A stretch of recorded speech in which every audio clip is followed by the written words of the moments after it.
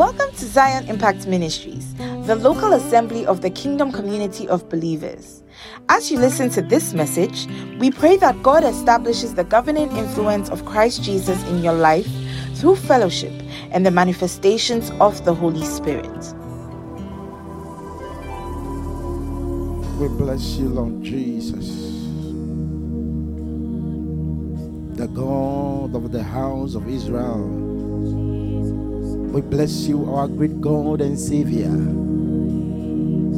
We bless you, Christ Jesus, the God who is blessed forevermore. We honor you, eternal life, and the great God of our salvation. We thank you, Lord Jesus, the glorious image of the Father, the one that condescended so we could have a relationship with the glorious God. The Father was hidden from us, but you are the Father brought to us in a state that we can relate with. We honor you, Jesus. Today we pray that let the knowledge of the glory of God shine in your face, and let us have the light of your treasure in our earthen vessels. We thank you, Jesus. We thank you, Jesus. Amen. Amen. Amen. Amen. Hallelujah. It's such an awesome thing to know Jesus. Now, I'm not saying that it's such an awesome thing to know about Jesus, but it's such an awesome thing to have a revelation about who Jesus is. Hallelujah. And one of the reason why I like that song so much is because, you know, El Elohi Israel means the God of the house of Israel. Now, the singer had the revelation that the God of the Old Testament was Jesus. Hallelujah. Hallelujah. You know, the Bible says that Christ is the mystery of godliness, that our God became flesh, dwelt among men, and we beheld his glory. It is such an awesome thing. Jesus, the very God walking on earth. I pray we all find him out. Hallelujah. Amen. I want to honor our Father in the Lord, Apostle Kingsley. Hallelujah. Join your hands together. Hallelujah. Amen. He's such an awesome man. And then also for the very head of this house, he's not around, but we honor him wherever he is. Let's join our hands together for Reverend Barry. It's a beauty. It's a beauty. Hallelujah. Amen. Can we have our seat?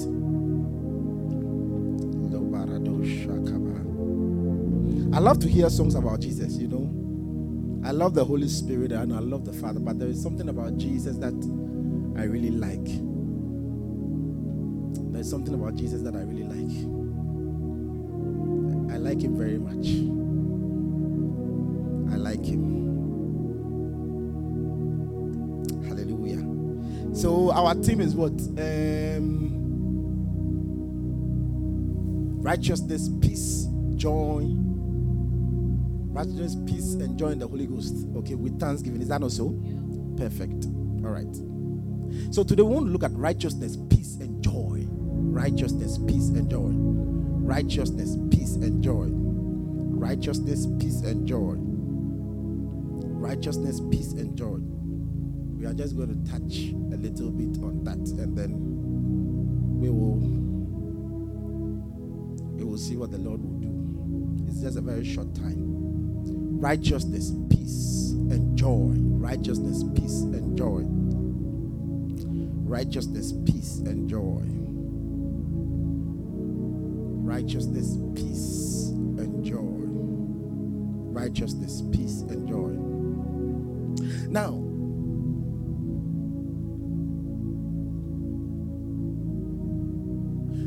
the Bible reveals that, you see, revelation is the end of the beginning. Hallelujah. Is what? It's the end of the beginning. Or let me rephrase it. Revelation is actually the beginning in the end. It's the beginning in what? The end. Now, because the book of Revelation is telling us of the end of time, but as it is about to tell us of the end of time, it brought back things that were from the beginning.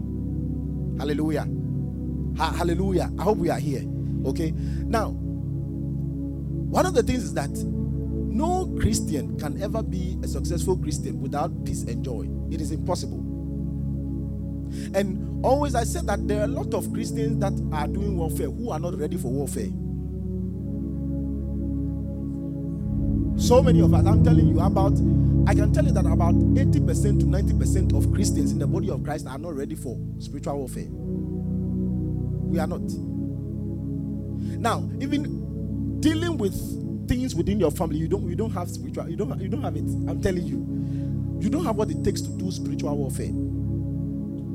Hallelujah. Because the Bible says that the first requirement for spiritual warfare is that what? Is that be strong in the Lord and the power of his might.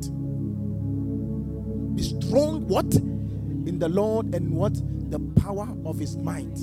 He said, for we wrestle not against flesh and blood, but against what? Principalities, against powers, against rulers of darkness, against spiritual wickedness in heavenly places. Now the Bible went on to say that, therefore, because of these things, we should do well to stand in the evil day, having put on the breastplate of what? Righteousness, the helmet of salvation. Now, it means that before a believer is well equipped to deal that with opposition, he has to be fully furnished. Hallelujah. Now, in the spiritual realm, okay, I don't want to use this spiritual realm because that word has been cheapened now. Everybody wants to talk about spiritual realm. It has been just, but in the kingdom of God, that which we do not know, we cannot have. Now, it means that the believer who doesn't know what the helmet of salvation is cannot have it. The believer who doesn't know what the breastplate of righteousness is cannot have it. The believer who doesn't know what it is, what the preparation of the gospel of peace, if you don't know that, you cannot have it. If you don't know what the belt of truth is, you cannot have it. Hallelujah. Hallelujah. Amen. So it means that majority of us are not really ready for spiritual warfare. Hallelujah. Now, why? Because we realize that much of spiritual warfare is about defense more than attacking. Okay, so let me say, what is the helmet of salvation? What does it mean? Let's say that I've been praying for a very long time. I've been praying.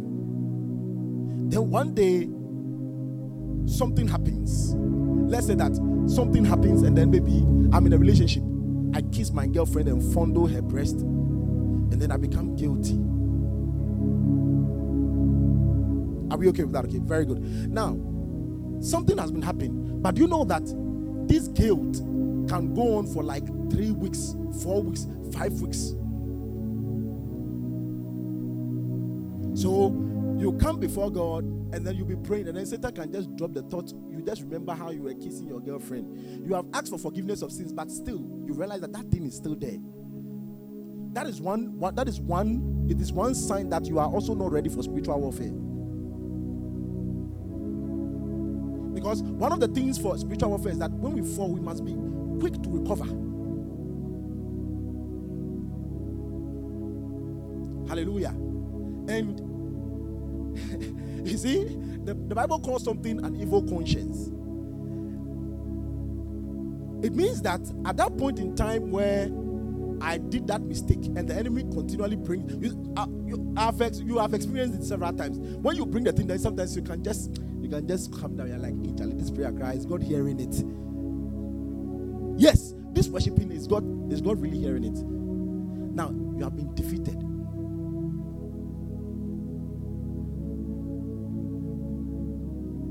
Hallelujah. Because what you don't know what we call the advocacy of the Lord Jesus. So in the process, you see, our whole worship is a warfare by itself. And there are certain indicators that we need to have in our lives if we must know that we are truly at the right place. And one of those things is what we call peace and joy. Hallelujah. He said, for the kingdom of God is not in meat and in drink, but in what? Righteousness, peace, and joy in what? In the Holy Ghost. Hallelujah. Now, why I'm saying this is that in the book of Revelation, the living creatures came and they began to sing. And as they began to sing, they sang a particular song, and at the end they said that all things were made by you and they were made for your pleasure. That was what they told God, who was sitting on the throne, that all things were made for you. By you all things do exist, and they exist for your pleasure. It means that everything was meant to give pleasure to God. Hallelujah. So God made all things so that he may what? Derive pleasure. When he looks at everything that he has done, he will just what? Derive what? Pleasure. Are we okay with that? Okay, just for him to have pleasure. That's all. Okay. But we come to the book of Ephesians, and the book of Ephesians tells us that God made man. All things are supposed to give God pleasure. Are we okay with that? Okay. But the book of Ephesians tells us that there is something we call the goodwill of what? Of the pleasure of God's goodwill. And that he made man for that particular reason. Okay. We all know about the fall. That man fell. Okay. Man fell, and then man falling means that what? He lost a particular state before God. Okay, are we okay with that? The fall of man has affected two things: his position before God and his nature. So two things. Yesterday, apostles spoke about it. Okay, his position before God and his nature. His position before God and his nature. Are we okay with that? Okay, very good. So God begins. We are not going to talk about that because we want to talk about righteousness, peace, and joy in the Holy Ghost. Now, God begins a recovery problem. But you see, God's anger and dissatisfaction was registered on the heart of man. Do you understand that? Okay, very good. And when God began to seek man, okay, it was registered on the heart of man, but man never knew it. That God was, his wrath, okay, his anger and his displeasure towards the fall has been registered upon the heart of man. Are we okay with that? So when God began the recovery process, okay, he gave man something he called the law. Okay, very good. And the Bible tells us that this very law is supposed to reveal the wrath of God, God's displeasure against man, or God's displeasure against the fallen man. So the Bible said what? The law worketh wrath. Are we okay with that? Have you heard that scripture before? That the law works wrath. Now, so we realize that when the Israelites came out of Egypt, they were walking in the wilderness, and they remembered they did so many things against God, but God could not do anything. But immediately the law came, God started killing them. Read the book of Exodus. At the Red Sea, they began to do several things, and then Moses prayed to God, but God didn't kill them. He didn't do anything to them. As a matter of fact, from Exodus chapter 1 to Exodus chapter 19, these people have been doing so many things, but God's wrath never came until the law was dropped. Because the law must always work wrath. Are we okay with that? Okay. So God, in the book of Leviticus, he wants to come and dwell among his people. But he showed the method by which, if he wants to dwell among his people will not die, because God's holiness is very reactive. And God's holiness reveals his wrath.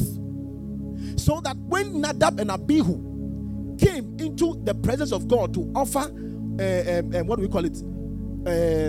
Unholy fire. The fire of God's glory has to quickly come and burn them up. Because God's holiness and God's wrath is very reactive. And so because of this, the people develop something we call an evil conscience. Hallelujah. What? An evil conscience. Okay. Now let's go to Hebrews chapter 9. Hebrews chapter 9. Hebrews chapter 9. He said, then verily, the first covenant had also ordinances of divine service, and for there was a tabernacle made, the first there wherein. No, give me chapter 10. Sorry, chapter 10. Chapter 10. Chapter 10. So he said, for the law, having a shadow of good things to come, and not the very image of the things, can never with those sacrifices which they offered year by year continually make the comers thereunto perfect. Now let's watch here. Okay, so all the sacrifices that were being offered, these sacrifices could not make all the offerers perfect. Okay, now let's move on. What does he say? Verse 2. He said, for then would they not have ceased to be offered, because that the worshippers once purged should have no more conscience of sins. Now let's continue. Verse 3. He said, but in those sacrifices there is a remembrance again made of sins every year. Verse 4. Verse 4. For if it's not possible that the blood of bulls and of goats should take away sins. Verse 5. Wherefore, when he cometh into the world. So now we are seeing, let's go to verse 19. Verse 19. Is that having, so we have seen something that the Bible said that what? The sacrifices that were done continually could not make the people perfect. Why? Because he couldn't purge their conscience from sins. Are we okay with that? Okay, very good. He said, having therefore, brethren, boldness to enter into the holiest by the blood of Jesus. Let's continue. Verse 20. By a new and living way, which he hath consecrated for us through the veil, that is to say, his flesh. Let's continue.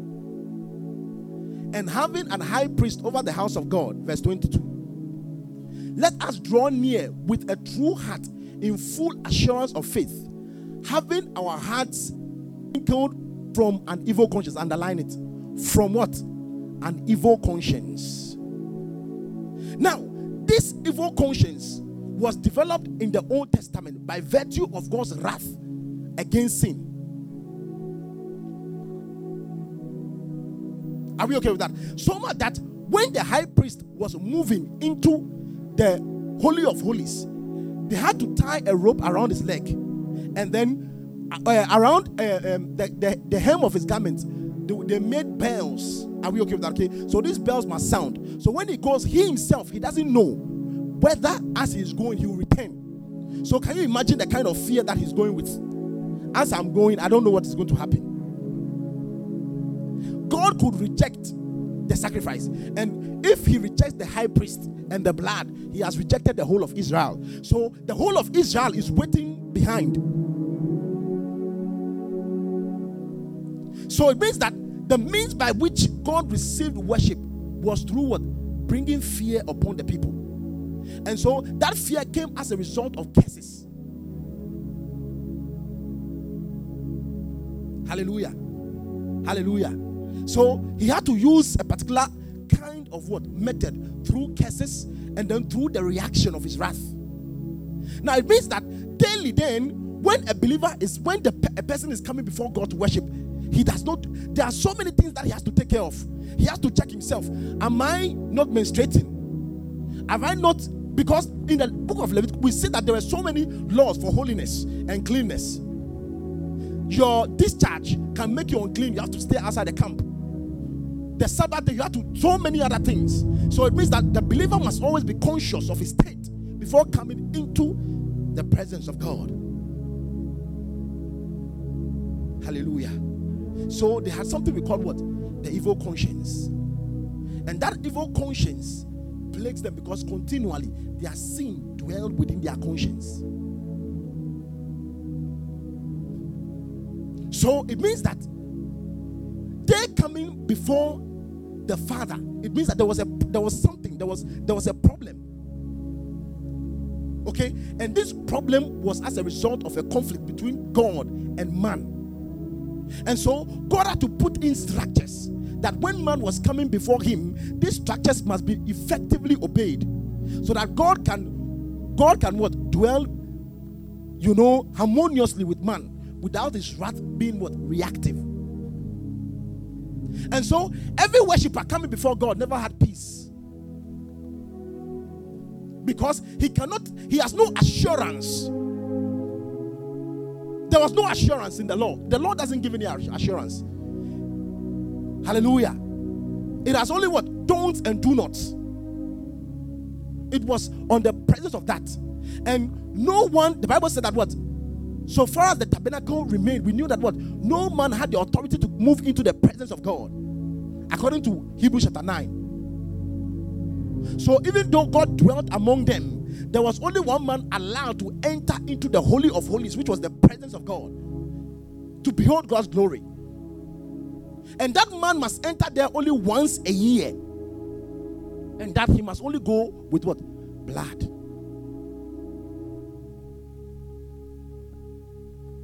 Hallelujah. Hallelujah. Now it means that there are a lot of us that are still doing Old Testament worship. Because coming into the presence of the Father, you come on the basis of things that you have done right or wrong. And you are thinking that it is on the basis of these things that God is going to accept you. That is Old Testament worship.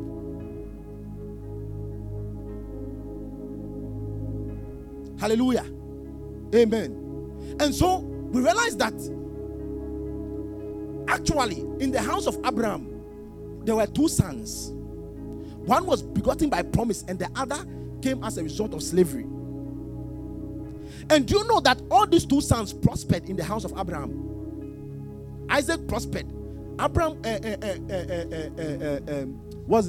Ishmael also prospered, because there was a prophecy given to him that he will be great and he will be mighty. Okay, now the Bible tells us that these two sons are seeds of a covenant. In Galatians chapter 3, that there is a particular mountain which is called Mount Zion, and there's a particular mountain called Sinai. And Sinai was Hagar, who begot Ishmael. And what? Zion is Sarah, that begot what? Isaac, who was a promise by the Spirit. Are we okay with that? Okay, so it means that in the house of God, because Abraham is the typology of the father, we have now come into a family. But in the family, there are sons that are living by the Spirit, and there are sons that come by the law.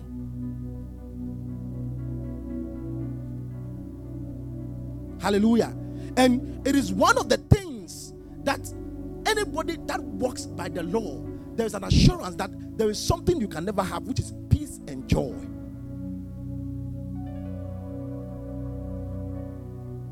Hallelujah. Hallelujah. Amen.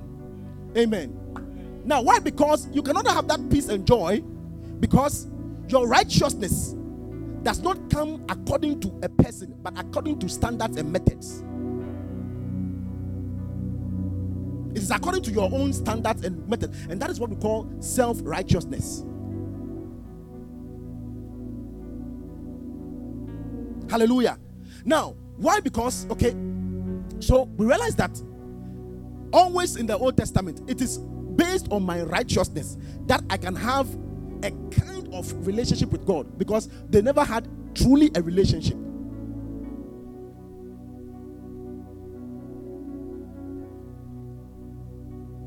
The things, my righteousness, my standards. So God tells Ezekiel that if a righteous man stops his righteousness and begins to sin, he will die. So that righteousness is ascribed to the worshipper by what he does. Now, because the word righteousness actually means what? An alignment, a relationship. For example, let's say that come for stand here. Can you stand here with me? So this is it. So now, let's say that from here to here is a straight line. So we are in alignment in righteousness. When I move like this, I've moved out of righteousness. So righteousness means what? Alignment. Are we okay with that? Okay. Now, righteousness can also stand for a relationship. Now, for example, let's say something that I'm in a house.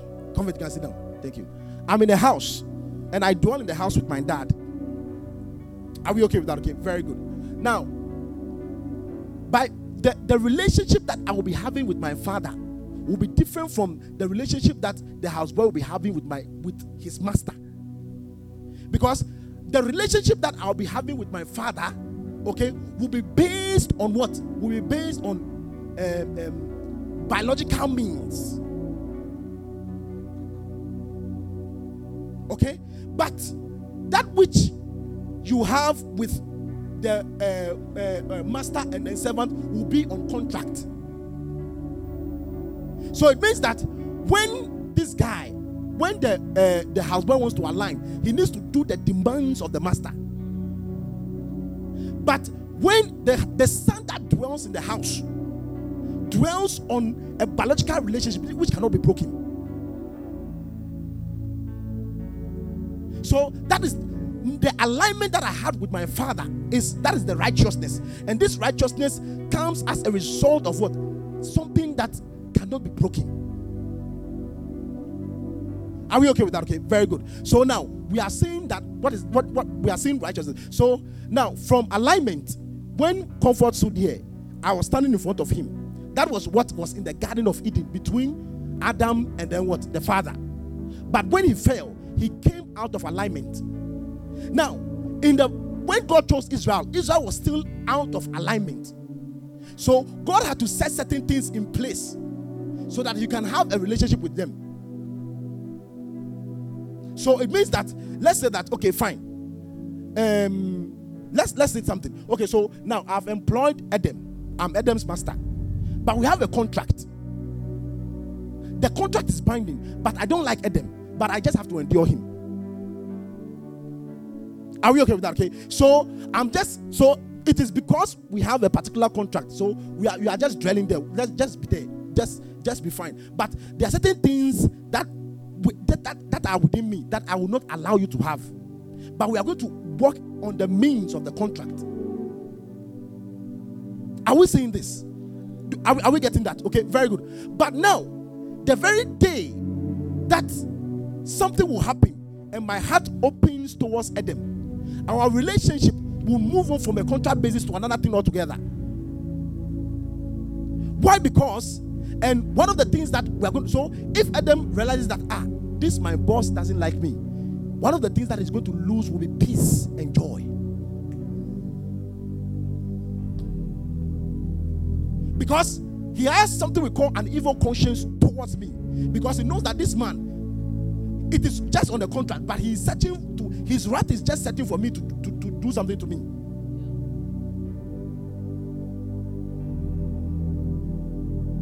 Hallelujah. But now, we have another man that came into the picture.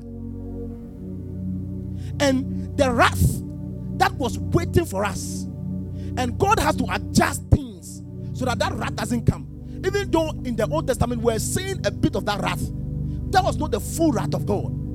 But those wrath were displayed a little by little. We saw 24,000 dying when Israel committed fornication with Moab. We saw when they were complaining, God gave fiery serpents. All those wraths were coming as a result of what? Of a particular law. Or it came as a result of what? A particular disalignment. But now we have a particular person, or let me say, the Son of God. Now this man came, and then the wrath that is coming as a result of disalignment, he took that particular wrath upon himself. Hallelujah. Now, we need to understand something very effectively. Now, in the Old Testament sacrifice, are we okay with that? Okay, there is something we call transfer. Okay, or we call it identification. Now, this thing, you see, for us to relate with God, it is very important that we think like the way God thinks. Otherwise, it will be very difficult for us to think. It will be very difficult for us to relate with God. So now, they brought the animal that was supposed to be sacrificed. Now, the offerer will lay his hands upon the animal. Are we okay with that? Okay. Then what happens is that his guilt, his sins are transferred to the animal, and the righteousness of the animal is transferred to him. Do you understand? Okay. So it means that he has taken the righteousness of the animal, and the animal has taken his wrath, and the animal will die in its place. So before God, the dying of the animal is the dying of the man. And before God too, the righteousness of the animal is the righteousness of the man. And this is unchanging in God's sight. Do we see that? Are we okay with that? Okay, very good. So now we have the Lord Jesus coming him, the Lamb of God, without any sin. He comes to take our place. And the Bible said that he became sin for us who knew no sin. And we became the righteousness of God. Do you understand? Okay, very good. So we became what? The righteousness of God. And this, you see, the only thing is that in the Old Testament, when the animal dies, the animal is dead and gone. But in this time, when our sacrifice died, he didn't just die, but he rose up again, making sure that the reason for which he died, that we may become his righteousness, God will never ever change his mind about that. Do you understand what I'm saying? Now, what I'm saying is this: if there are two things, if I have something I want to give to my children, okay, I'll write what we call a will, which is a testament. Now, the testament requires that before it can be given to them, I must die. Do you understand? Okay, when I die, there is a lawyer who is a mediator who will make sure that everything that I have willed to my children, they will get it. Do you understand that? Perfect. Now, here we come, the Lord Jesus with all his inheritance, because he said all things that the Father had are mine. And in the book of Hebrews, we are told that the servant dwells, but the house is for the son. So Jesus comes as God's inheritance, God's all things, and he comes to die for us so that we take his place. So it means that he was not just a testament. That Jesus himself was the testament. He was the will that was written. He was the will and the one who willed the will. So when he died, he was both the promise and then the one who promised.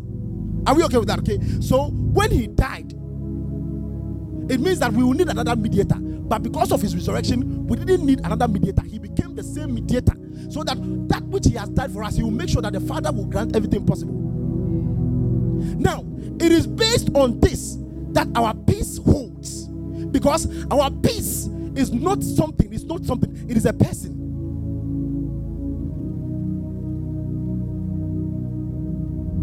And this peace is required that anybody who wants to worship God must be deeply founded in this peace that came as a result of the righteousness of a man that was communicated to us.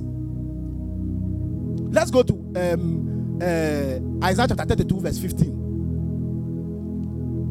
Isaiah chapter 32 verse 15. He said, until the Spirit be poured upon us on high, and the wilderness be a fruitful field, and the fruitful field be counted for a forest. Let's move on. Verse 16. Then judgment shall dwell in the wilderness, and righteousness remain in the fruitful field. Now let's walk it. Now verse 17, what does he say? He said, and the work of righteousness shall be what? Peace. And the effect of righteousness, quietness and assurance forever.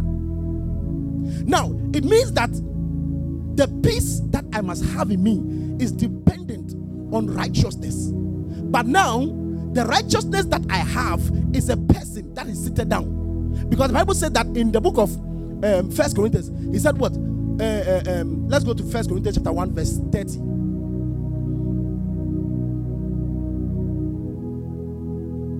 1 Corinthians chapter 1 verse 30. He said, but it is of him, but of him are ye in Christ Jesus, who of God is made unto us wisdom and righteousness. Hallelujah. Now, so Christ has become that, he has become our righteousness. Now, if that righteousness is unchanging, then it means that my peace must also be unchanging. Do you understand that? Okay, because now my righteousness is not dependent on me, but on another person. So it means that whatever will be accounted to that person must be accounted to me. Now here we have a man who was tempted at all points yet without sin. He made him fit to become our righteousness. And you see, it means that come and stand here again. So I was disaligned. Are we okay with that? Okay. But now, what happened was that Christ became the means, the substance, and the method by which the Father aligned me to himself. So it means that I was in the house, okay, and my father is angry with me. But I have another guy who came, and then he held my hand, and my father said, okay, fine. This my son did so, and so. And so I want to lash him before I can give him the chance, or if we can do anything. So the guy said, okay, fine. These lashes, let me take it for your son. So he comes to take the lashes for the son. And what he has done is that he has reconciled. So righteousness is reconciliation. So because he reconciles, that peace that was lost between father and son is restored by virtue of reconciliation. And now this reconciliation can never be broken, because the reconciliation was dependent on the righteousness of someone. And this Jesus, we were told that Jesus Christ, the same yesterday, today, and forever. That righteousness is unchanging. It means that reconciliation is unchanging. It means that my peace can never change. Now, it is by this revelation that we move. Now, therefore, a believer that is functioning by the fact that his peace and joy is dependent on things around him has not known what we call the New Testament. He is still an Old Testament worshiper.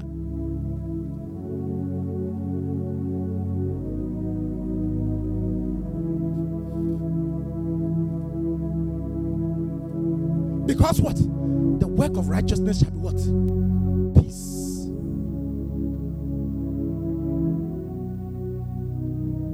We have been reconciled to the Father. Are you aware of that? Therefore, it means that if we have been reconciled to the Father, now let's say that I know that I have someone. This person is unchanging. It's all powerful. It's all knowing. He's everywhere. And this person is for me. Is there? No, I don't know. Is there a way you can ever lose peace? That I know that I am with someone. He's almighty. He's all knowing. He provides everything. And this person is with me everywhere I go. He's in me. He dwells with me. Is there a way you can ever lose peace or joy? Now, it means that right now, one of the things that we are lacking is that we don't have faith in the righteousness and the reconciliation that the Father offered through his Son Jesus.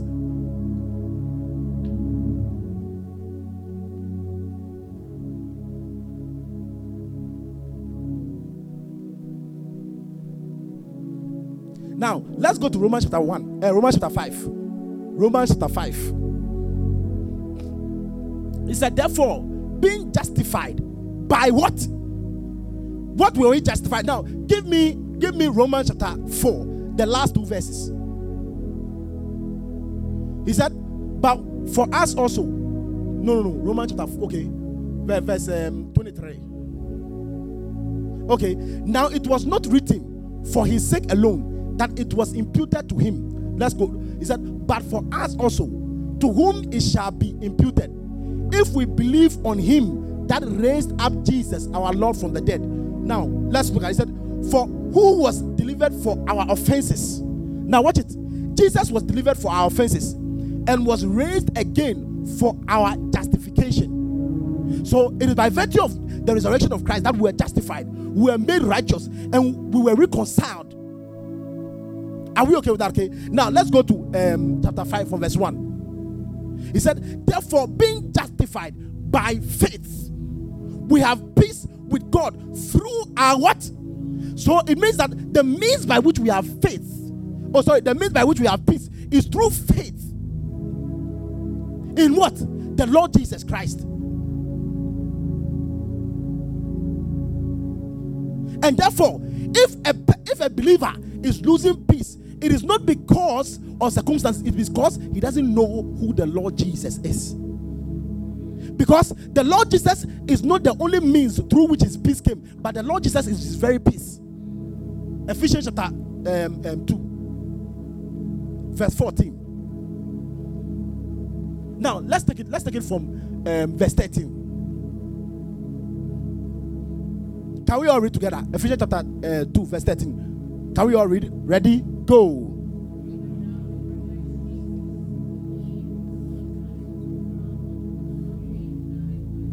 So he's talking about the reconciliation. Now let's start from verse 11. We are all reading together. Verse 11.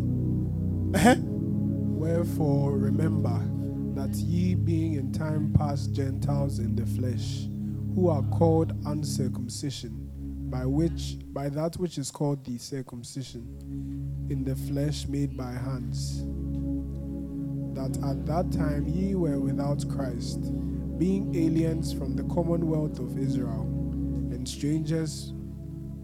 Let's calm down. And strangers from the covenants of promise, having no hope, and without God in the world. But now in Christ Jesus, ye who sometimes were far off are made nigh by the blood this of translation Christ. is too heavy for us. Change it, the verse 13, change it to some NIV or NLT. No, NLT is fine. For Christ himself. No, give us verse 13.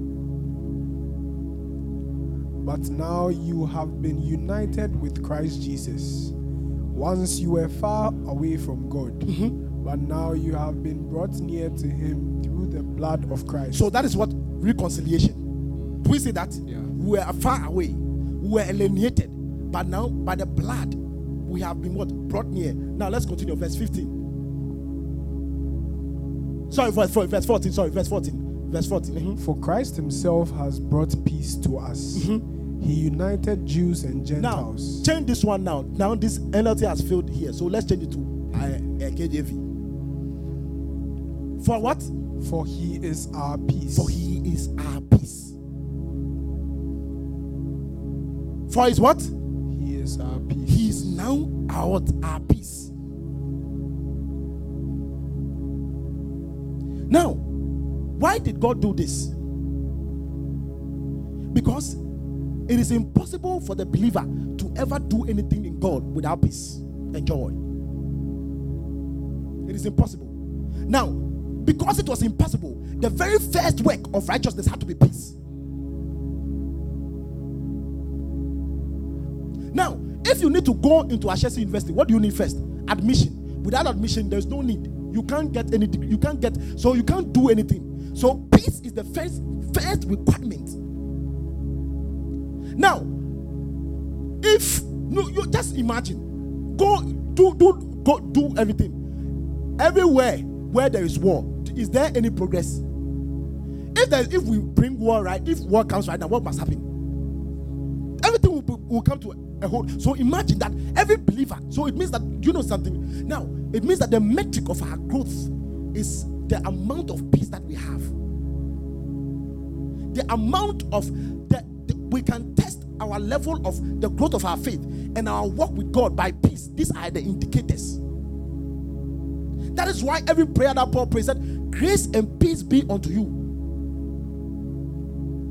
Now, what is that? Paul told us that peace is actually that which we wear. Do you remember Ephesians? He said what? And the preparation of the gospel of peace. So the gospel itself is the gospel of peace. And the new covenant, according to Ezekiel, is what we call the covenant of peace.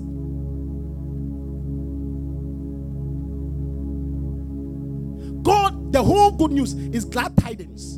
And glad tidings brings the fact that what? There's peace has been restored. He said, now we have peace, being justified. And it is based on this peace that the believer, because the peace is an anchor that stabilizes him.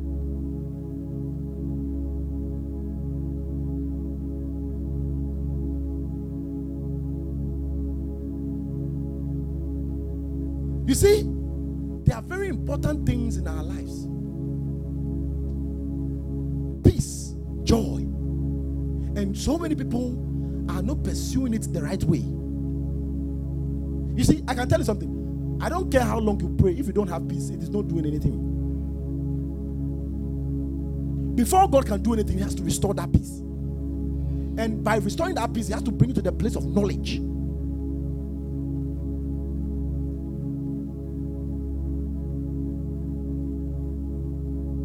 Hallelujah.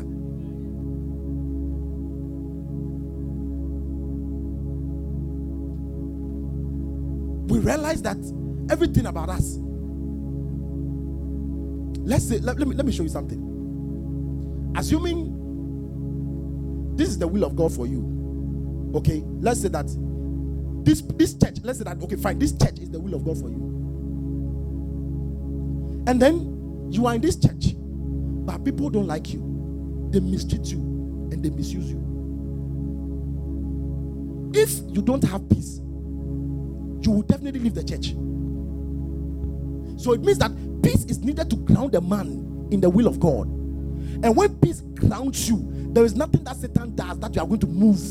It makes you unwavering. Because the Bible says in Psalm 119 verse 164 that it said, great peace have they that love thy law, and nothing shall cause them to stumble. Let's go there. Psalm 119. Psalm 119 verse 164. Sorry, is it 165? Look at it. There's very good. Great peace. What?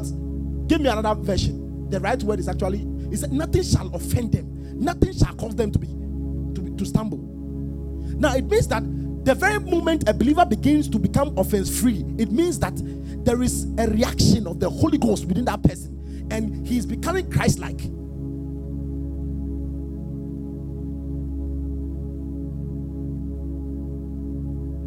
Because there was nothing ever that could move the Lord. The Lord was so peaceful. In the midst of the sea, when the boat was moving, what he said, what he was just there.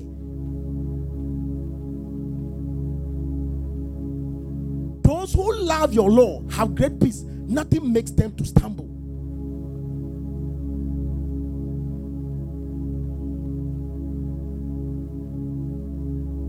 Now, you see, we need unshakable peace, and not just peace, but peace and joy.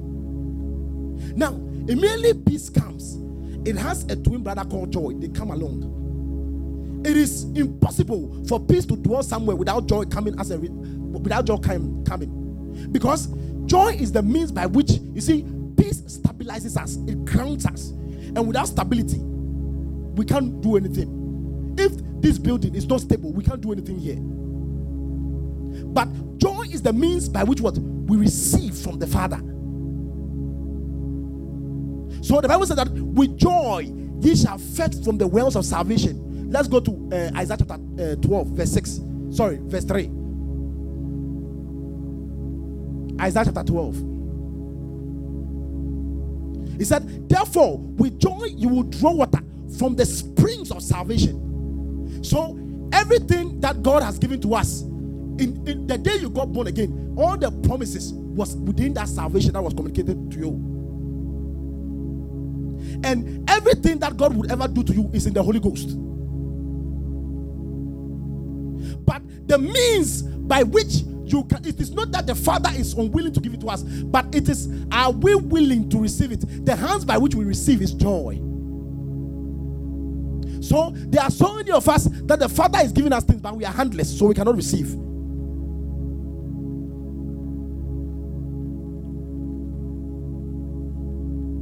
Now, that is why I'm saying that your knowledge, you knowing who the Lord Jesus is a factor of your Christian victory, because everything about your life is dependent on Him. And the Father is unwilling. No, it's not that He is unwilling. He is not going to do anything for anyone who does not have sufficient knowledge of His Son.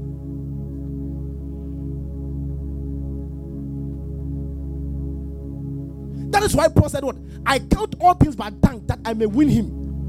I made us pray a particular prayer. I said what? For the excellency of the knowledge of Christ.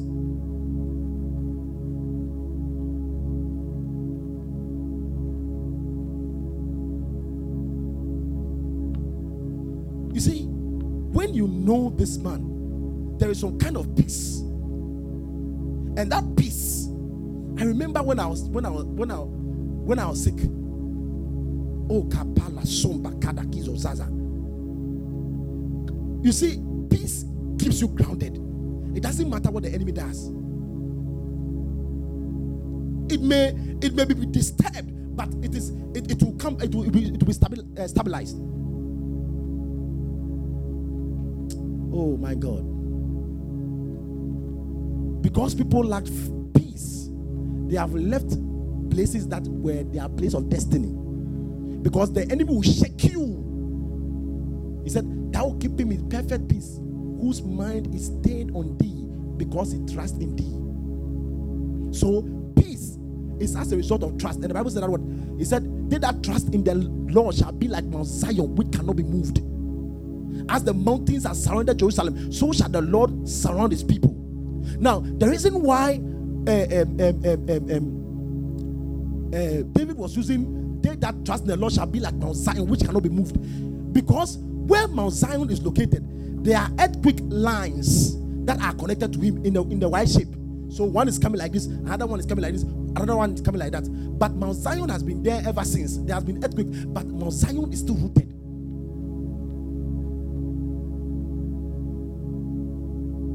Countless, but Mount Zion is still where Mount Zion is. What we call the Temple Mount. It has been there ever since.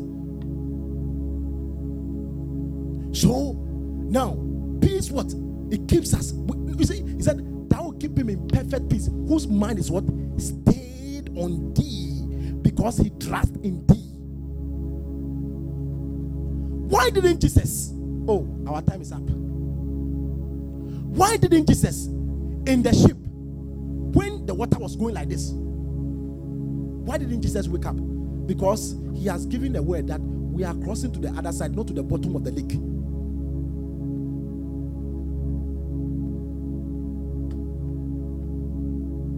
So, because the word has come forth, he knows that so shall be the word that cometh forth out of my mouth.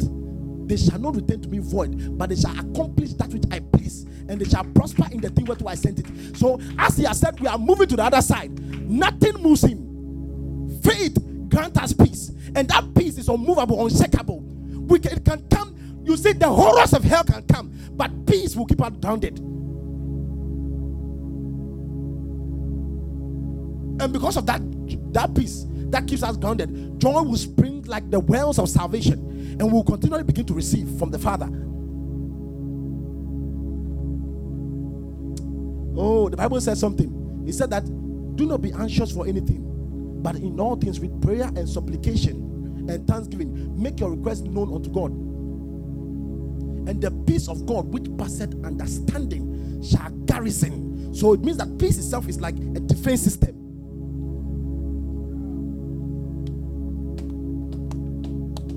So there are precious things that believers should be looking for, that we dig deep and we look at what the gospel is offering. There was a young girl when Boko Haram captured the girls and killing them. There was a girl that they said, "Deny Jesus, we'll go. If you don't deny Jesus, we'll behead you." There was one girl, she became a mystery to the Muslims, because this girl said, "No way, she's not. Oh, Raku Samba Tuske Davada, a redeemed Christian church, small girl." He said she's not giving up on Jesus. She's not denying Jesus. They can kill her, they can do. She's not denying. Great peace have they that love thy Lord. What gave what impetus did those people that walk into the flames of fire had? There was some peace. That peace is we can't understand it. It passes understanding.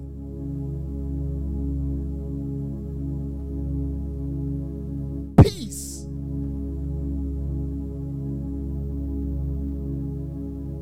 It is an assurance. He said, "And the work of righteousness shall be peace." assurance and quietness. When you see in the Old Testament, no matter what happens, the outer court was always busy. There were activities at the outer court.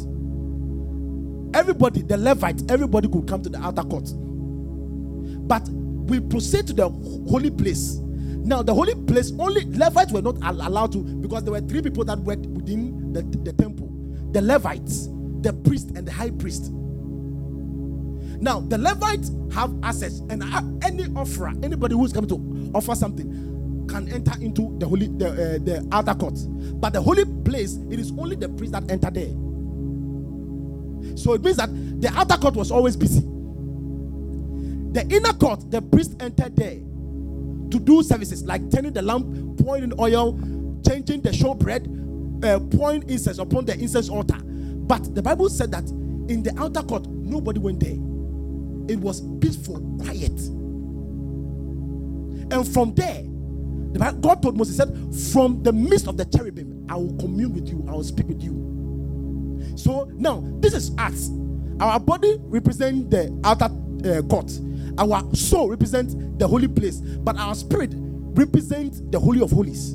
Now, if your work can disturb your prayer life, it means that there's your module is not according to the module that God created.